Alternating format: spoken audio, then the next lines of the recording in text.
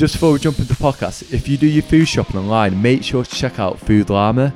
So it's a Google Chrome extension, and you can kind of set up your own profile and like preferences, so you can say what you're allergic to, but it also has your intolerances as well, which you can kind of filter through. So when I do my food shopping online, all the product has a tick or cross against it, and if I can't have that product, it'll even give me alternative options of food I can have. So yeah, it's a really great Chrome extension. I'll leave a link in my podcast description if you want to find out more. And a quick shout out to Food Llama for sponsoring this podcast. Even at that kind of young age, and even like your teen years, would you always say you felt like quite confident speaking up about your allergy, or was that kind of over time you kind of built that confidence up? I think I became more confident the more practice I had, but I certainly wasn't afraid to own what I had. So I was not afraid to tell anybody that I had anaphylaxis, that I had life-threatening allergies. I became more confident and well-versed in sort of asking the questions when I felt uncomfortable, and that got better. So, I would be put in positions where people would ask questions and make me feel uncomfortable, and I learned to overcome that feeling and thought, well, they've made me feel uncomfortable for the lack of what they know. And actually that's not okay. And I just kind of batted the ball back into their court, and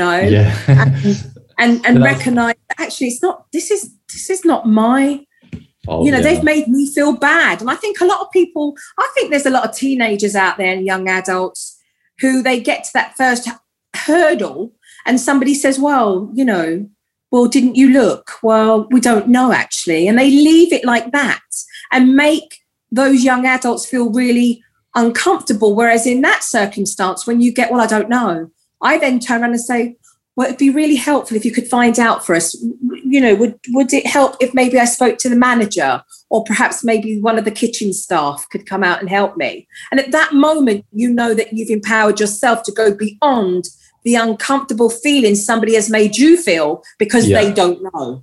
I don't know is not an acceptable answer, I think that's so important. I remember doing an Instagram story, like a poll a few years ago now, and I basically asked my audience, it's like, do you feel like you're being fussy when you speak about your allergy? And I think it was massive. It was something like 70% felt like people thought they was being fussy when they brought up their allergy, which is, it's just crazy to think that's how and I think, like you said, it's so important to feel like, you know what, mate, I'm not being fussy. This is my life at risk here. And like I said, be really assertive. It's true, but I also think it was unfair for the allergy community because we know now as well that so many other food fads came into play. So we know that, on the social media, we were then seeing about different diet fads and food plans and gluten-free, and then, let's just eat this way. And so I think a lot of the allergy community felt like, oh my God, now I'm going to actually have to go in and go, by the way, I've got anaphylaxis. And I would say we can't afford to be I'm unapologetic about it. I really am. It's like, this is where we're at. But again, I understand for some, it's a process and not everybody's outspoken. And I think there's a way in how we talk about that. I think, we're coming from a place of conversation, a place of understanding that not everybody knows. We shouldn't be, upset that not everybody knows, because that's just life and we need to educate more.